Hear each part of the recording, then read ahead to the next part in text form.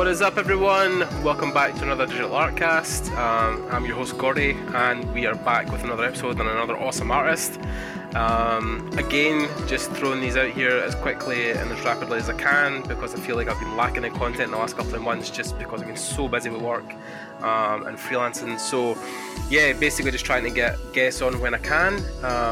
And I've been lucky the last couple of episodes I've managed to get a good couple of 3D artists that I've really wanted on the show for a while.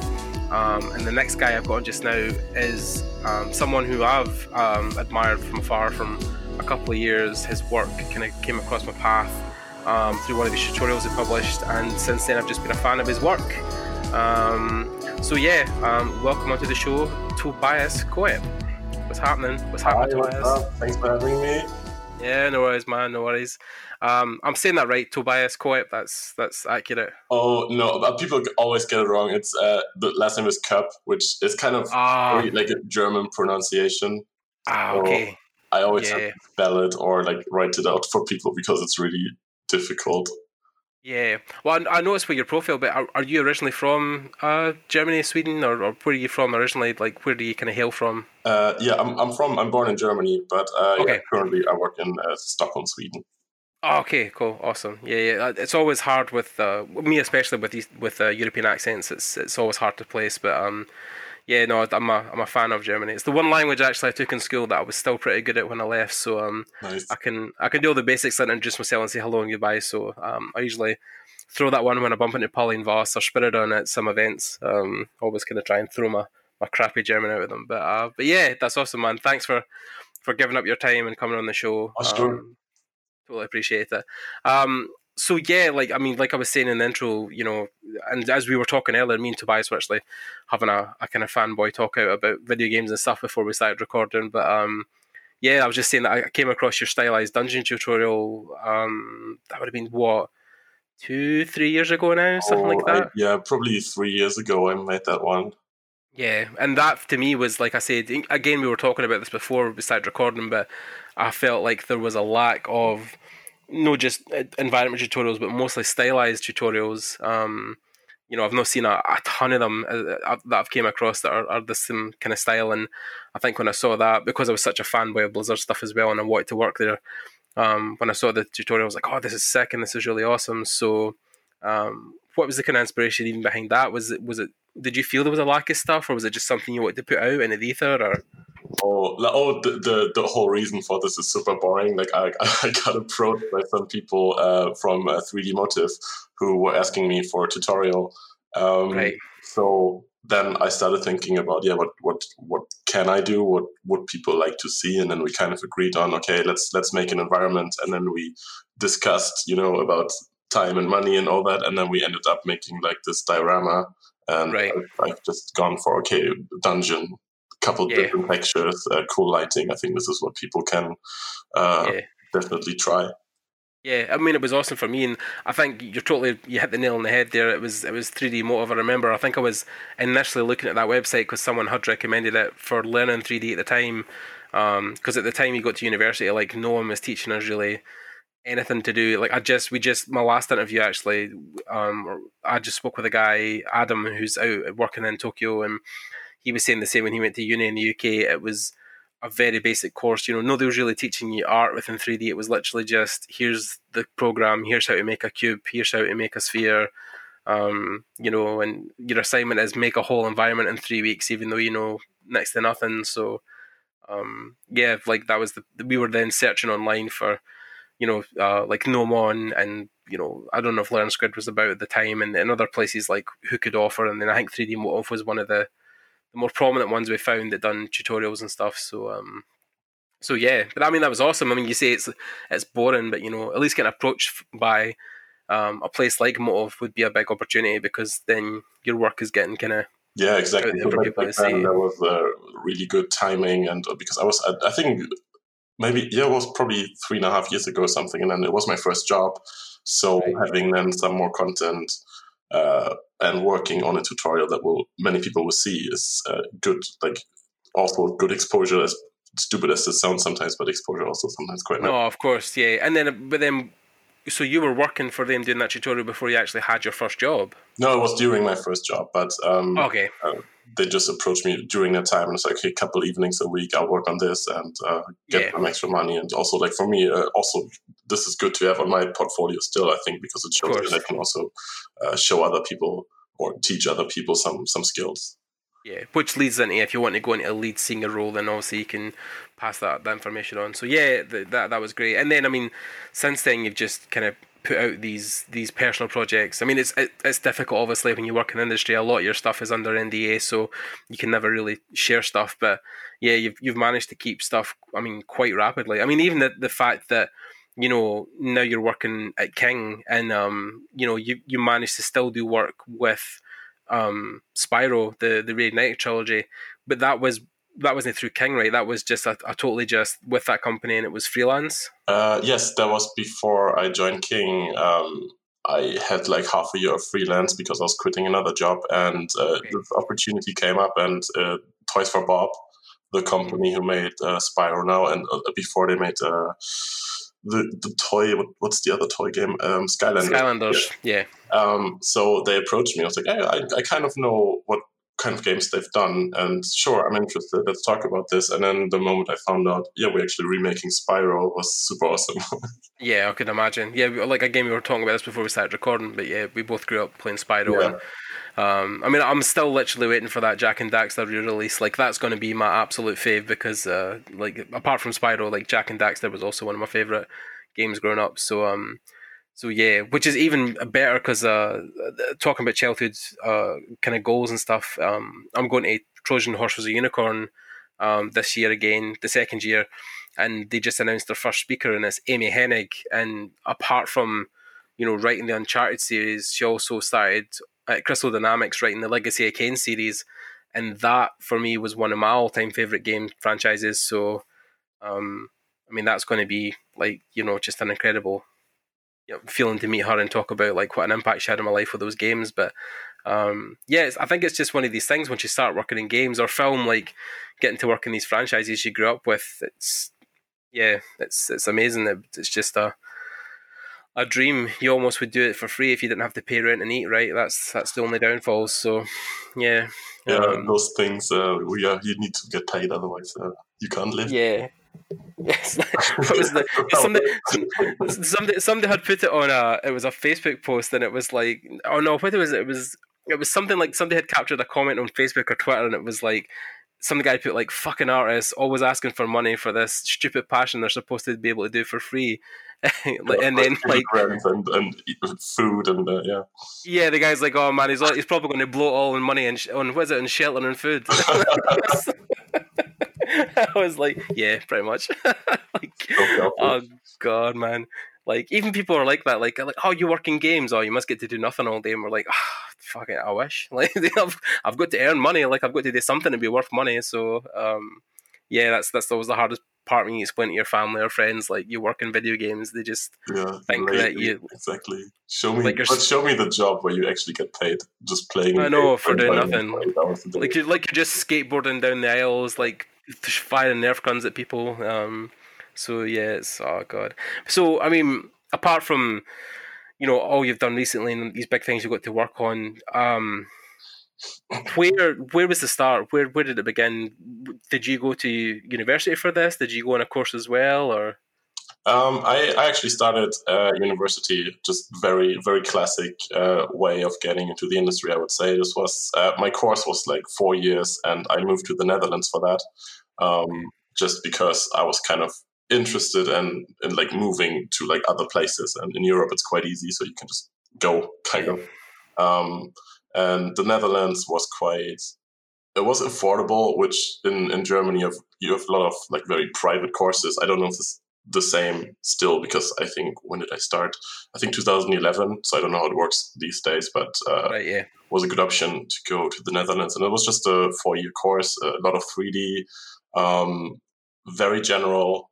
Like you learn a lot, animation, like rendering, character art. So you kind of, as a person or as a student, you have to kind of find your own niche and what you want to get better at. Otherwise, you're very generalist and not very good at anything in the end. Right. Yeah. Yeah. And then did you know kind of early on where you wanted to focus, or were you still leaving uni like I'm not sure what I want to do, or I haven't really got a great indication where I want to go, or Yeah, and I think in the beginning, I mean, I before that, I've never really done 3D, so I was always interested in 3D. But when we started learning animation, I totally thought I was going to be an animator at oh someday. god, But yeah. uh, it's not what I'm good at. Yeah, I think it's people have the similar. I mean, like my course was animation based as well, and when you initially get in it, you kind of think, "Oh, that could be cool. I might enjoy that." Because I think people just associate that with the days when they used to watch cartoons and think that would be something fun to do. But then 3D animation in itself, I mean, no wonder there is, a great amount of people who want to do 3D animation because it is, a very, unless you love it, it's a very tedious thing to do. Because Yeah, I have really a big respect for people because it's like I think it's still very awesome to see something come to life.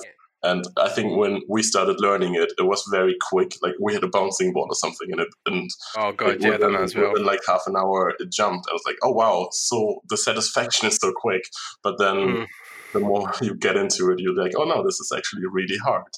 Yeah, no, definitely. I mean, when I got the great opportunity to go and do my internship up at Axis in Glasgow, they were working on a couple of features at the time for stuff, and watching them animate stuff was just like how they had the patience to do some of that stuff. It was crazy, absolutely crazy. So yeah, mad respect for people who want to do that. And then when you left uni and you kind of were wandering about, where was your first like paid gig?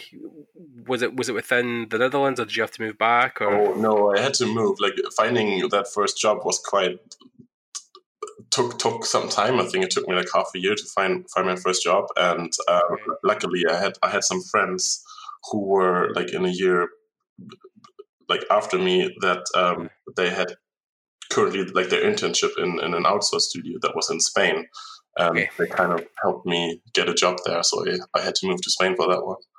okay. Wow, was that the Coatsink crew you were with, or That was Elite 3D, which is an outsourcing studio. They make like games for all sorts of stuff. And I think when I was there, I worked on like some of the Call of Duty franchise, but it was mostly assets and also doing mobile game assets. So like a bit of everything was really like for the learning experience was really nice because you kind of get to try a bit of everything a and lot of stuff? Yeah, see like that's how awesome. like what kind of workflows different companies are using. So that was definitely quite beneficial. I mean, that's interesting you say as well. Like even with the Call of Duty stuff. I mean, have you found that your work is more? Have you done more, like I say, realistic stuff? Have you done more realism versus the stylized stuff you're probably known for, or I think I mean like my personal style or like preference was always stylized because I kind of see it like this: if you want to work somewhere, do something you like, and then you kind of find a job that you can do with the things you like instead of mm, forcing yourself to do something that you might not enjoy as much. right? But I would say working there, like on these kind of assets, was really helpful because it it just you try to like replicate something as closely as possible, and that really sharpens your skills. Even then, if you go back to doing stylized stuff. Yeah, it applies to that as well. Yeah, I mean that's interesting. I'm just saying because some people always talk about like should I do realism, should I do this, should I? And then yeah, I think the answer is just do what makes you happy. But then I think with more, especially working in outsourcing studios, Access was the same. They look for people who could move between genres, so Yeah, people who could exactly. do more sci-fi stuff and also who could do super. I mean, they just recently released the Blizzard short they done for them, the Heroes of the Storm cinematic for one of the characters, and that was like proper stylized 3D stuff that you typically see with Blizzard, and then they also have done like Warhammer 40k. When I was there, they were doing the Dawn of War 3 stuff. So yeah, they basically have a wide gambit artists who can turn to each style. But I think it is important as an artist that you can be flexible on projects because then yeah, you don't know where the next paycheck will be coming from. So Exactly. You need to be a bit versatile and also kind of sometimes just accept that it might not be the project you want to work on, but it's better for you if you have more than just one skill. So it's also easier for you to stay at your job or like switch around. Yeah, totally. And then, of course, when you're working, you can always freelance projects if you want to really get involved in something. Sometimes there will be opportunities to work on it, like like Spyro. It will come along when you can at least expect it, and it will be something you want to do. But Spyro for you came like I don't even know how many years, but years after you'd worked in different studios and done other things that weren't maybe related to what you wanted to do. Although I'm assuming King would be a great opportunity again to flex that muscle because they're typically known for the more stylized stuff that they do through mobile. So, is that the case at King? Are you getting to be more yourself there? I mean, the King is very casual, and like if you want to like reach like millions of players like they do, then you have to have a certain style that appeals to like the most people possible. So yeah, like if you Yeah, look at the games, they're very accessible, very stylized. And of yeah, course, like then I mean, the opportunity for Spyro came because I've done all these stylized personal projects on my portfolio. So I would have never known they worked on Spyro if they haven't approached me. So for me, this would have been a total surprise. But because I had this work, I had the opportunity to work on it, and the same with King because they saw what I've been doing. They also contacted me, and so this is kind of the work you put in, like in your portfolio. And if you show you're passionate about a certain style, then people will also reach out to you. yeah, totally. I mean, I've seen so many people I know take on side gigs, and a lot of the guys recently I've been working with. Some of the guys, I think it's Airborne Studios, and Hmm. they do stuff for Blizzard, the skins for Overwatch and stuff. So, yeah, people have been getting work through that as well. And yeah, I think that's the same thing is that you might not get the opportunity to work within Blizzard within the studio, but there's always maybe opportunity to do outsource stuff because they do look for. I mean, like Axis is in Glasgow, but yeah, they got the opportunity to work on the Heroes of the Storm short, which was great. So people who've worked at the studio in Glasgow can say, "Yeah, I've worked on a Blizzard project." So I mean, it's a big deal for a lot of people. So yeah, it's great that these outsourcing studios now exist, and there is an opportunity for people to branch out and try new things outside of their comfort zone. So Yeah, some projects are just so big they don't fit in a like in a physical space in a studio. They just need so much help from yeah, the outside. Like when we worked on Spyro, there was like this entire group of like people, like freelancers, just supporting them from like all across the world because yeah, I don't think they had the capacity, and it was really awesome to see like some like you were just like seeing in the chat like all these names that you like you were so inspired by like, hey, we work on the yeah. same thing. This is so cool. Yeah, yeah. I mean, we had this conversation the last time me and Adam talked, and it was literally about with the layoffs at EA and Blizzard and Telltale shutting down. They were kind of saying, is the model of having a game studio, is that something that can be sustained for the long term, or are you going to find it's more people being freelance positions working from around the globe just via email, like kind of virtual kind of studio environment where you're working from your desk but still talking to people and still going to meetings on Skype and stuff. I don't know. Do you feel that is valid at all, or do you feel like game studios can still exist in a way? Or So I think short game studios still exist and should exist, but it's probably like you never know how the industry is changing. It's changing so fast. But for like environment artists or asset artists, for example, I think a lot of freelance work or asset work gets outsourced because like many studios only employ like environment artists and they get their assets done like elsewhere, and so there's probably some shifting in resources, but there's always a need for people to actually build a game in a physical space. I think it's very beneficial. yeah, yeah, definitely. I think the models can both exist. I think it's just the size of the companies that can sometimes be overreaching, or things that can be maybe. I mean, I don't know. I don't know too much about the actual details of it, but I do know that I think the last time I checked, the EA guys, especially, a lot of the people that were let go were like the marketing team or people that had worked within publishing or post production stuff. So I don't think it was maybe the art side that was affected as much, but yeah, it's just a kind of scary. But I think it's just because the industry to me is also very new. I like a lot of people who work in the games industry are now like that's just a thing for them now. They understand that like at any minute their job could be in danger, and although that really sucks, I mean I think it is just the way that because you're publishing a product that really in essence can go either way. Like people can hate it or people can go out and buy it in millions. So the consumer really has a lot of power over the studio. And I think as soon as I started to see, especially when Anthem just got released, I was really looking forward to that. And I think when it started to get a lot of the negative press, my mind went straight to, because I know a couple of the guys who work in that studio, and I was like, yeah, I'm almost fearing for their jobs now, because who knows what's going to happen now, because it's got the kind of negative backlash. Um, so yeah, it's always a worry, I think, for games industry artists. Is that why you push your personal stuff so much? Do you feel like that's almost like a safety net that's there for you? Well, I think it's good to stay like common, or like at least show every now and then that you have some work, because yeah, it's true. You never know. Like if, like I mean, you never know if you get laid off or something, or you have to change jobs for whatever reason. Yeah. And then it's good to not have to suddenly start making a portfolio, but already kind of having one, and that is quite current, I would say, so that you can just go out again and try to look for a new job.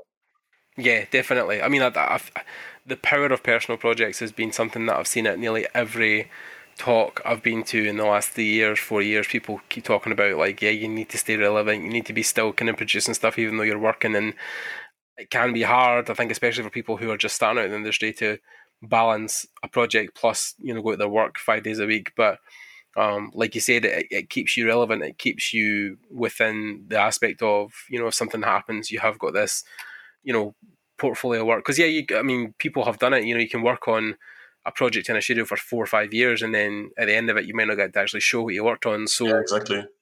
yeah, you need There's stuff. always, I mean, for most of the time, you work on something, you're under NDA. Projects can never like reach the end, or you leave a company before the game gets shipped, or you don't get the permission to show like some of your work. For example, like Yeah, a couple of games where I'm just not allowed to show some of that. So what do? yeah, I do something on my own, which yeah. I have kind of the rights over, and I can show without having to fear for someone like, no, this is not allowed. Yeah, yeah. No, I definitely feel that's something that a lot of guys will struggle. There was even, again, back to a Facebook meme. There was someone who had put on like a joke thing, and it was like, the guy showing like, "Oh, this is my dog," and then the guy would say, "Does he bite?" And he says, "No, but he can hurt you in other ways." And then he looks down at the dog, and the dog says, "Nothing you've done this year can go in your portfolio," which I thought was quite good. Yeah, So, there's also so much work you do like before a game, for example, can go in production. So you do all this cool work, but it will never be used in the end product, so you can't show it. yeah, no, I could. I mean, especially, I think, particularly, again, I draw for this a lot, but it's because it's the only real industry experience I've had. But when I was at Axis, a lot of the things would be a thing where people couldn't show stuff because you're in that outsourcing field. You don't really hold the power or the permissions. It's with the other company. So when Axis is doing work, like, for Amazon or any other company, they had to then say to the guys at the other company, can we show stuff? And then if they said no, then yeah, it would get lost to the ether. You would never see it. And they couldn't really fight that, because it's not their IP, it's not their project. Initially, it's not something that they own outright. So whereas if you work for a games company and they own the game, then they can, they've got more a direct say to say, yeah, you can, or no, you can't. So um, yeah, Yeah, exactly. interesting. I mean, I worked. My first job was in an outsource too, so we don't have the rights. So it's only kind of nice of them if we are allowed to show it, but we're just providing a service, and our Yeah, job is to give them like an asset, and that's yeah, it. And if they say yes, you can show it, that's just them being nice. yeah. But yeah, we're just there to do their work basically. Yeah, just stuff that they feel like they can't, spend a lot of time on, so they'll just outsource it to somebody else. Yeah, yeah. Which is interesting, because one of the guys I'm working with just now, who's helping me with my 3D, he's actually an artist in the Call of Duty franchise, and he does talk about a lot about, the stuff that they send out, for outsourcing. And yeah, it just seems like it's just a more efficient way now of building games. You want to be able to just say, well, this stuff can get built and this needs more attention, but then we can take all this chunky work and just throw it at an outsourcing studio, and yeah, it makes the load of the game a lot easier to contemplate, especially when you're building something like Call of Duty, which is such a huge thing. So yeah, so that's been a kind of journey. You went from Elite 3D straight to King, but then do you have an angle? Do you have a kind of a thing in sight that would be your ultimate, like something you'd love to work on, or a company? I mean, we've talked about, like, we both love Blizzard, but then is there any, like, would you love to go work there, or would you just even want to work on a project with them, or is there a company or a game you really want to work on, or? After Elite, I was still CodeSync was my next company, which was like the VR mobile company, and then I went to King, just to throw that in there. But as I think for me, because I've worked in mobile like a very long time, I still like really want to be working on like larger scale environments, like something more like Spyro, where you have a bit more like as a player, a bit more freedom, or can be a bit more immersed. So like environment art Right. is still like on the top of my list for like any future project. And then Yeah. also for me, it's would be cool to kind of mix that with like something stylized. Like if I look around in Europe, I can see like Rare, for example, doing the Sea of Thieves, which is like looks super amazing, Oh yeah, yeah. super like fun. Yeah. And yeah, of course, Blizzard is also very high on that list always. Of course, yeah, yeah. I think it's the pinnacle. I think for most people in our field, like I think it's one of the few places that, you know, like that Santa Monica, teaching at Nomon, or a couple of stuff like that, or going up to Canada and Toronto for EA. So yeah, I think the ones on the other side of the water are always a pipe dream for a lot of people. I think it's one place a lot of people want to try and even just experience. I mean, maybe people won't always love it as much as they think, but I think even just having the opportunity to go out and say you've been there is a big um, accolade on your portfolio. And it seems every time I talk to people who have worked there, or look at a lot of people on my friends' feed who have got jobs there, it always seems like they're having an absolute blast. So yeah, I think it's definitely high on the list for those reasons. I think I talked about this earlier, and people always talked about why I want to work at Blizzard, and is it because of the money, or is it because of the stature? And it's more just because I felt like Blizzard was a company that would treat their employees like like people, like actual assets, like things that they would need to invest in or look after. Not that saying that obviously game studios have a thing where they mistreat people, but I just felt like Blizzard had this pinnacle of like they really looked after the people they employed. Was that the same for you, or is it just the projects, or? No, I mean I had the chance there to go and visit once, and I was also like at BlizzCon last year, so I did like the sense of community and everyone working there. People are just being super friendly and really enjoy being there and working there, and I think you can see that like how they share their stories and also like how the players love their game. So I think they're doing definitely the right thing. Yeah, definitely. I mean, like Blizzard in itself, I think it's just been. I think that's why they pick the people they pick. I think people always said this a while back. There was that it wasn't just the portfolio. It was more just like, do they have a passion for the Blizzard franchises? Can you see it? When they talk to you. If that's the case, and it's more like they want to hire those people than anybody else, because they want people on that project. They want people on that team that are very passionate about the world. Because then it bleeds through into the work they do, right? So.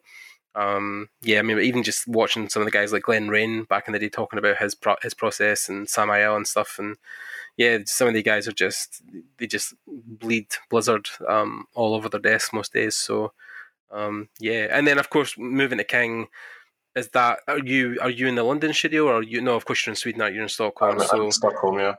yeah. So I mean, what was the initial attraction? Going from your last position at the King, was it a project that had inspired you as well, or were they offering some kind of development with you as an artist? What kind of brought you into the company? It was actually so after my second job at CodeSync, I had the opportunity to go and work at Blizzard, but like the problem was I didn't get the visa. So Oh, because it's under like this whole Activision umbrella, it's like this big company, King is part of it, Blizzard is part of it, uh, mm, all the Call of Duty franchises are part of it. They kind of referred me there, and I was like, yeah, cool, I'll check it out. I'll interview with them. I went over there, and it's a really, really friendly environment, and I think they do it like very similar. They take really good care of their people, and mm. people generally really enjoy working there and being there. Right. Yeah. I mean, I have heard very similar stories. I couldn't name names at the moment because, yeah, I think I've met them only once or twice, but I have spoken to a couple of guys who've worked at King and they've said it is a very great environment to work in, a lot of equal opportunities, a lot of diverse and international staff, and great projects. And yeah, they do look after the people that work there. So yeah, I think that's one of the biggest concerns when you're working at a studio. It's not just the project, it's not just the pay, it's also, am I going to enjoy coming to my work every day? Am I going to enjoy talking to the people next to me? What's that going to feel like? Because um, for me, that's part of the reason I left my old job as an engineer, because I just didn't enjoy the work and some of the people I worked with. So, yeah, it was definitely a thing for me where I was like, yeah, I couldn't do this for the next however many years. For me, it would have been, 30, 40 years. But that must be a big factor in the fact that, you wanted to go there just to enjoy the atmosphere of the people that you were working Yeah, with. So it's super important. If like the whole environment isn't good, or like you don't feel good, then I mean people move on. And I think as a company, you want people to feel good where you are, yeah, and usually they're very interested in you staying there. yeah, So I think a lot of companies are kind of shifting to that. I hope, at least. I mean, I don't know how it looks like in other places, but it's a really good environment. yeah. I mean, you hear some horror stories, obviously. Like I think recently, the one I could talk about was Telltale. Obviously, I knew a couple of the guys when they were leaving. They were telling me stories like I don't give a shit. I don't work there, so they can't come after me. But yeah, like they were literally talking about like they got told, they got brought into a meeting room first thing in the morning. They were told they were fired. The projects were closing. The company was in trouble, and they had 30 minutes to leave the building. A lot of guys couldn't actually get any of their stuff from them desks. Like some people had their own Cintiqs and stuff, and they couldn't actually get into the building and get them back.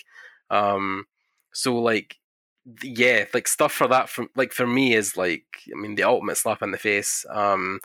And one guy posted on Twitter like, I spent weekends doing overtime and staying at night for nothing, like, and now I've been fired. So like, just don't do that with companies. Yeah.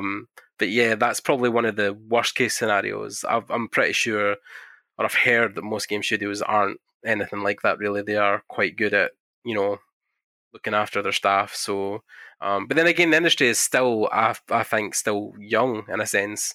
So it's still maturing in a way. So yeah, like you said, I think there is a shift where people are now, or companies are now looking at people as assets and people instead of just a number, like, or just a person to make some art. So yeah, that's a positive, I think. Yeah, I mean, if I think hiring is probably for a company very difficult, and if you can't like ensure, or like if you can only keep people for like a year or so, then it's getting very expensive for the company. So I think if you treat people well and have people like going to work, that's never a bad idea. Yeah, no, definitely. It's something that you want to create a work culture, an office culture that inspires people to, if they need to stay late, then it's not as big a deal. You feel like you could because, you enjoy the place, you enjoy the people you work with. So, yeah, I think it's very important for people to do that. And I think it should be something people integrate going forward in other places. So, but then, I mean, like with your work as well, I mean, because you're doing these projects, and a lot of the stuff, you can't. I think, in fact, Spyro is one of the few things in the recent years you've been actually able to post on your portfolio. But yeah, and then of course the Zelda thing you made recently, the substance material, which was also incredible. Um, where does your influence from style come from? Is it stylized games, or do you have artists in particular you've drawn from, or people you've looked at their work and you thought I'd love to make something like that, or where does that come from? I think it's like from like it's probably from different kind of mediums and everything. I've never really been like if I play games, it's usually like, oh cool, it's super realistic. That's not really like what I'm drawn to. Yeah, So I think I figured out quite quickly myself that why should I make art that I don't enjoy playing, yeah, but also.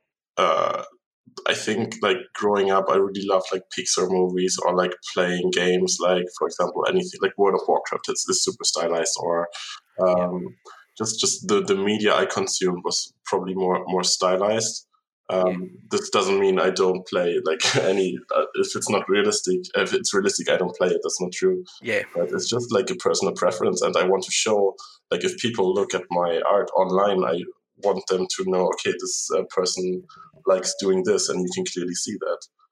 yeah, definitely. And was there one, in particular artist that you felt influenced you to go that way, or stuff you looked at early on that you felt was something that you could draw from, or was it just like you said, it was it the media, like your animations you were watching or things you were consuming? I think like uh, I think when I started studying, like most of the artists I looked at, they were doing like very stylized stuff. I know when I was studying, I looked at a lot of uh, artists like from World of Warcraft because I really like the colors and the shape language. So I was really like Yeah. following them and then trying to replicate that. And then I think later it just became a bit more like not so like dependent on these things, just going more freestyle and just like really finding like a subject I liked and then trying to stylize it myself and just trying Oh to yeah. like, bring my own thing to it a bit. Yeah, definitely. No, I think that's the power eventually is when you initially get the inspiration, the stylized look you want, then taking that and making it your own is part of the journey. Like I know, like your work obviously is something that inspires me, and there's one guy in Blizzard. I think it's Michael Vicente. Oh yeah, Um, yeah, like his stuff as well. Like for me, is just like one of the pinnacles of like really cool stylized stuff. yeah. Like his sculpt, I always loved looking at that stuff when I was sculpting something. Like how do I stylize sculpt, or like how do you even do oh that? yeah, And then like looking at his work and it's like, oh yeah, this is so cool. Like, I wanted to yeah, do yeah. the same. Like his stylized sculpt stuff has always been like wow. Like I'd love to replicate something like that. And yeah, then I think the harder bit is then finding your own take on that and building stuff that has your signature on it. Especially with the stuff like Spyro, because then a lot of stuff would have to fit within the design guide of the Spyro games, but then it's less your personal flair and more just a stylized version that is universal between all the artists. But how do you feel even like with that work? Like you're doing at King, is that the same? Are you feeling that you're getting to put your own stamp on the work, or are you finding that you have to more fit in with the style that appeals to the game, or Mm, that's how can I answer this? I don't think I can say a lot about this, but yeah? they have you there for a reason, and I think like what I'm doing right now, I can definitely help shape whatever we're doing.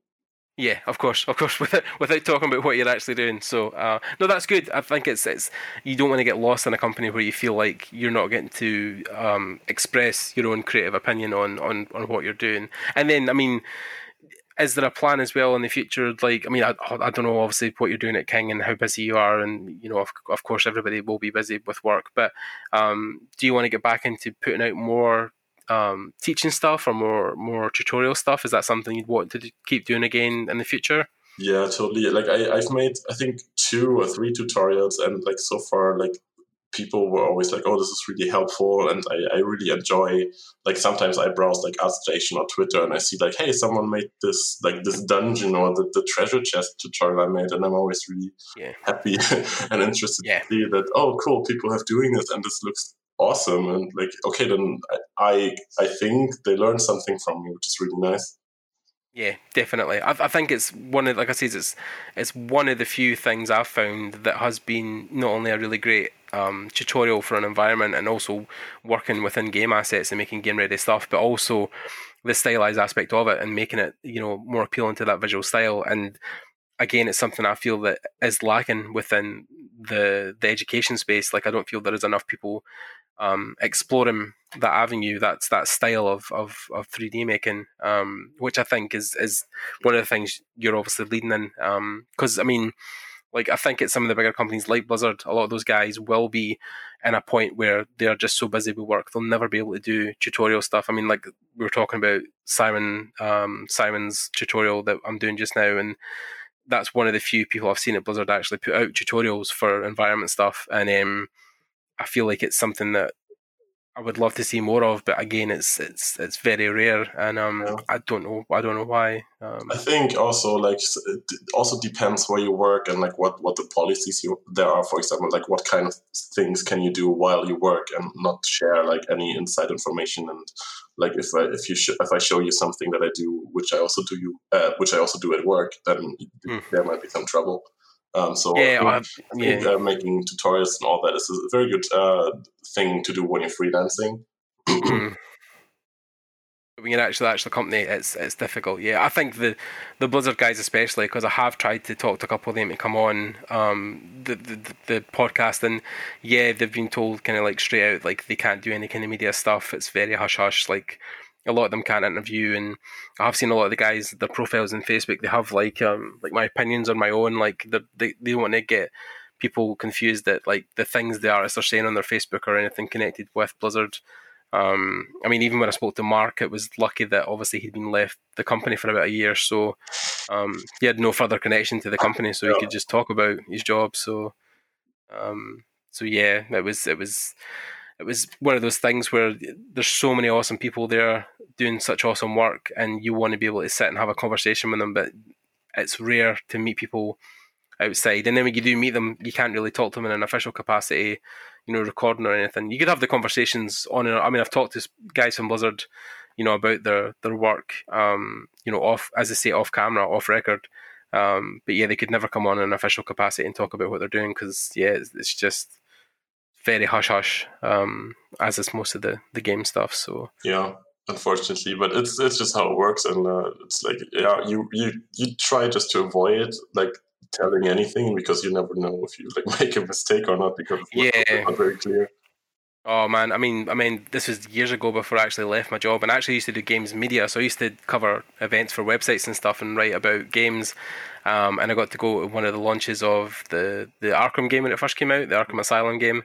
And one of the producer guys was saying that he got in trouble like the day before because someone had like screamed at the top of their lungs like, "Oh, we're going to get to play Robin," and the guy was like, "Why would you want to play as Robin? Like he's totally fucking terrible." And then like DC were literally like on the phone the next day, like, "You can't bash our superheroes. Please don't do that." It was like, "Oh fuck."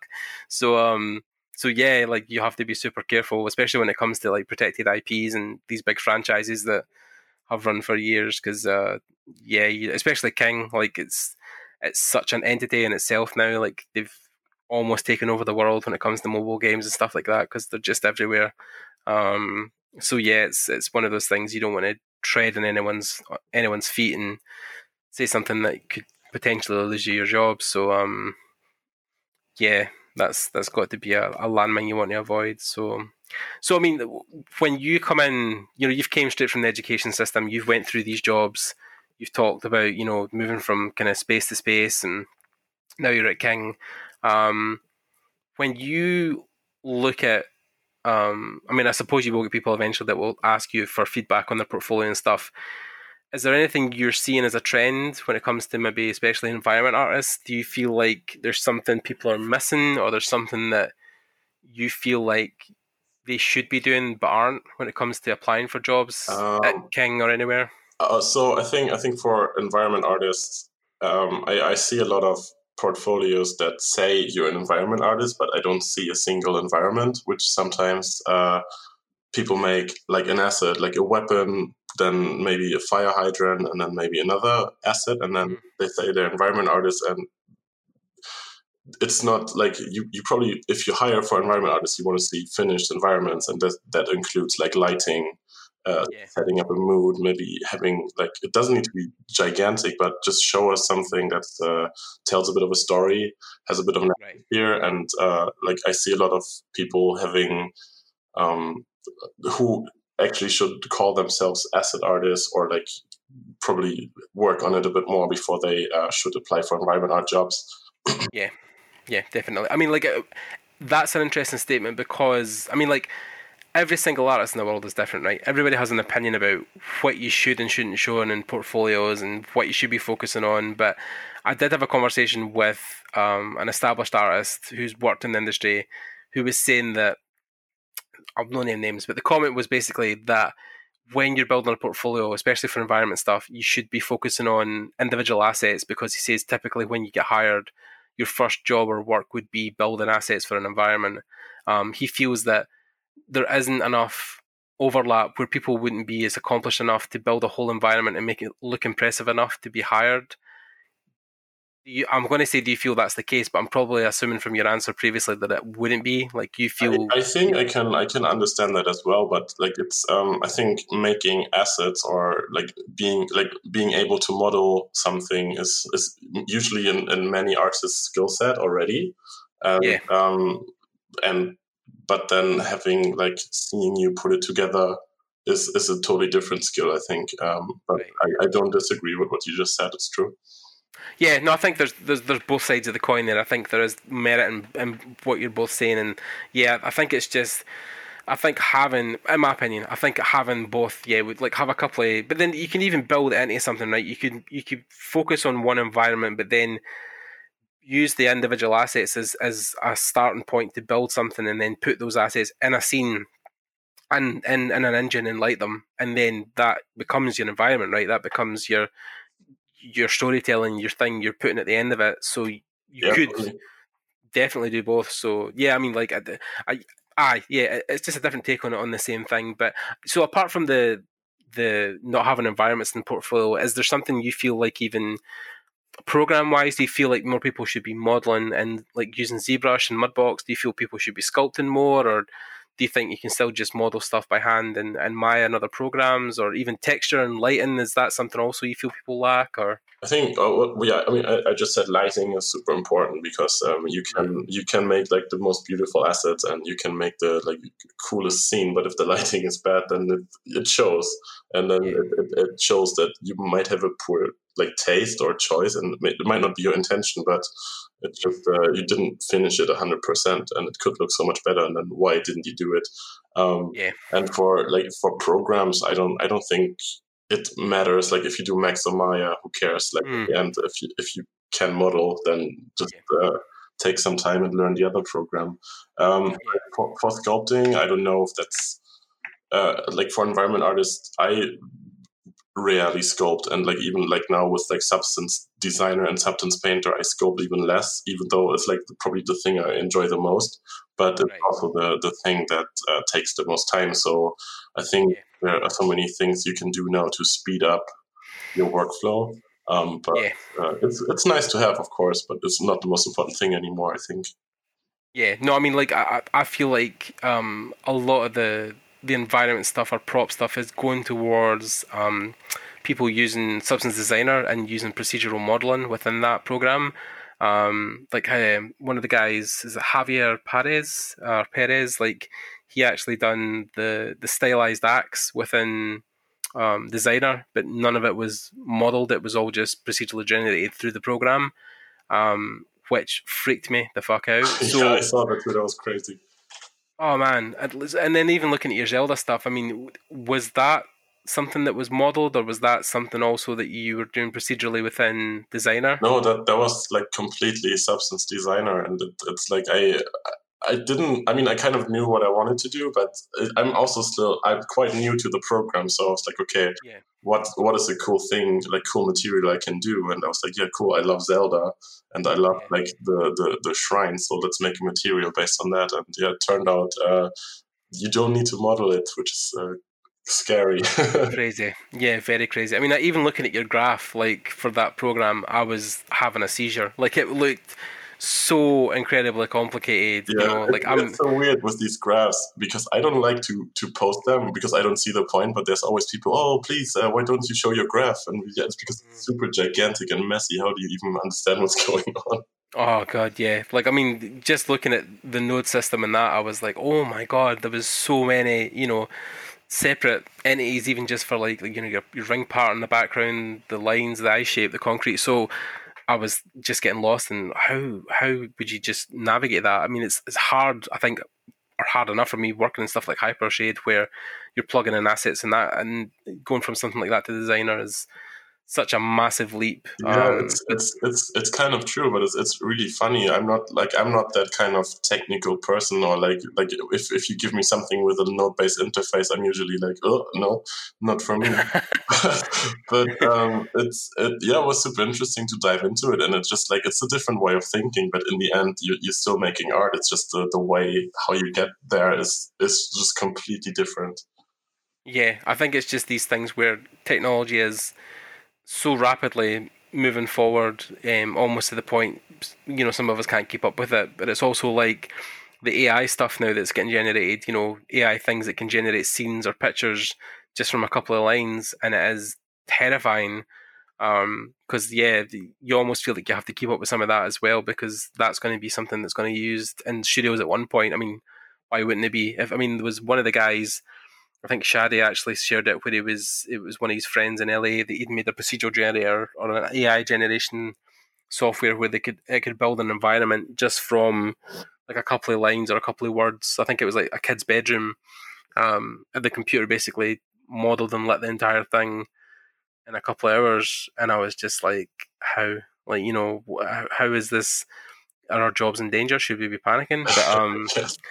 yeah, I think the technology's a while off yet, but it was still scary to look at that stuff and I mean, think, yeah, if you look at how fast things are like moving, like every year there's something new, or it's a bit scary, but it's also um, just like I try to be on top of it a little bit and just be like at the moment, like with Substance Designer or something, I'm just so amazed because like it's like, oh my god, this is so different and this is so yeah, cool, and I didn't think this would work, but then like having a lot of fun discovering new like ways of working yeah. is really nice. Yeah. No, yeah. I think it's going to be the fact that the thing with Substance as well is, and that'd be another whole hour podcast. I know the Flip Normal guys have talked about it at length, but the fact that they're now under the Adobe umbrella is giving a couple of people palpitations. So I don't know where that program is going to go from here, how it's going to be handled by Adobe. But as far as I know, the last time they talked about it, like the Substance team is still the Substance team. That's never going to change. But now they just come under the umbrella of the Creative Cloud. So yeah, it'll be interesting to see, because Substance is now becoming more the standard for texturing than most other programs. I mean, I've never really ever touched Mari or Quixel stuff, so I would be kind of lost when they come to that stuff. But I don't know. I feel like Substance is quite user friendly. I feel like it's no as difficult to take on and understand that as much as it is other programs like with Megascans. So, I mean, do you feel like Substance for you is more user friendly, or is it something that you just use more because you're within the games industry? Or I think I agree with you that it's super user friendly, and it's like it's used. Everyone I talk to is using Substance in their studio, and I think though I know some people who use Quixel, but I never like personally used it. And like now that it's like within Adobe, like I don't know how that's gonna be with like the licensing and pricing and all that, but it's like very it's yeah, part of the same package anyway. Then probably I see a lot more people using it. yeah, definitely. I think it's just Substance I've probably seen from their days of building that in France and it being quite a small thing to now where it is. I think Adobe is definitely going to give them that reach, that Because push out. every studio or everyone is using Photoshop, and if it's the same kind of like in the same launcher or umbrella or whatever, they're gonna have plans for it. Then why would I Yeah, switch out of this to go somewhere else? no, of course not. It does make a lot of sense. Yeah, so yeah, definitely. Okay, so well, definitely all that is super awesome. But I also have one last question, which is, how is Project Hans getting on, or House, or I'm not too sure how you say it, but yeah. It's a German word. It's a Hanse, which is kind of the architecture, like the way the architecture is called. Okay. Where I grew up in Germany, and I thought like when I was there, like every now and then, it's so cool, and I would like to see that in an environment. Um, Right. so I'm very very slowly chipping away on that and kind of trying to go a bit like Overwatch style on it. Um, Yeah. but it's a bit. I'm dividing my free art time kind of between that and Substance Designer, and I'm having so much fun with Substance Designer at the moment that I really need to go get back on that. But I'm not in a rush, so I'm just working on it whenever I feel like it. And Yep. but it's definitely still on my list to finish. Yeah, I mean, every time I kind of see the blog coming up, and I think it was only recently you started pushing the blogs out when you started, making bits of assets and making the kind of environment, and I was like, oh, thank God, like I've loved to see, more of his personal work, and when that came out, I was like, oh, this is something else I can follow. So yeah, it's one of those things I just love diving into the world you create. I think that's one of the things I found that draws me to artists of your caliber is the worlds you create with your storytelling, and the places you invent. You can get lost in. It's very exciting for me. Like I said, I want to be able to do that one day and make my own place. Guys like yourself, and there's also a Russian artist I really love. I can never say his name properly, but it's Arseniy Erseniy, Arseniy. He made. I think you linked him on your blog ages ago. That's how I got turned on to him. Do you know who I'm talking about? Kind of. I think his surname's Chebinkin. Uh-huh. Chebinkin. He does like the kind of anime Japanese style. Oh, that one. Yeah. Now I know this. Oh, this was super awesome. Yeah. Yeah, like his stuff as well is like every time I look at one of his pictures, I'm like, I would love to get lost in that, in that world. Actually, one of the guys I went to university with, Kazuya, he actually made a 3D representation of one of his paintings or one of his environments or his.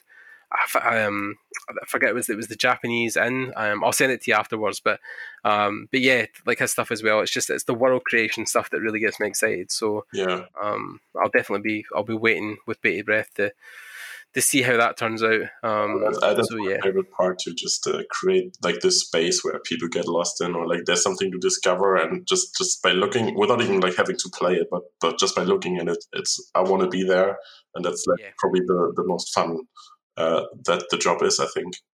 Yeah, definitely. And I mean, if you're not having fun, then what is the point? So, yeah, man, I totally agree with you.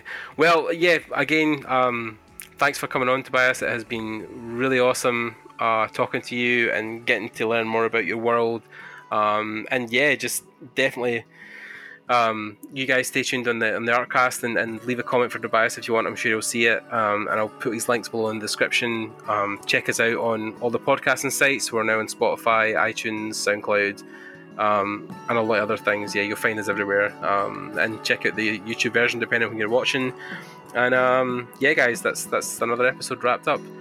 Thanks to Tobias again for coming on. It was really awesome to talk to you. No, you're welcome, man. And yeah, we'll see you guys later. Bye, everybody. Bye.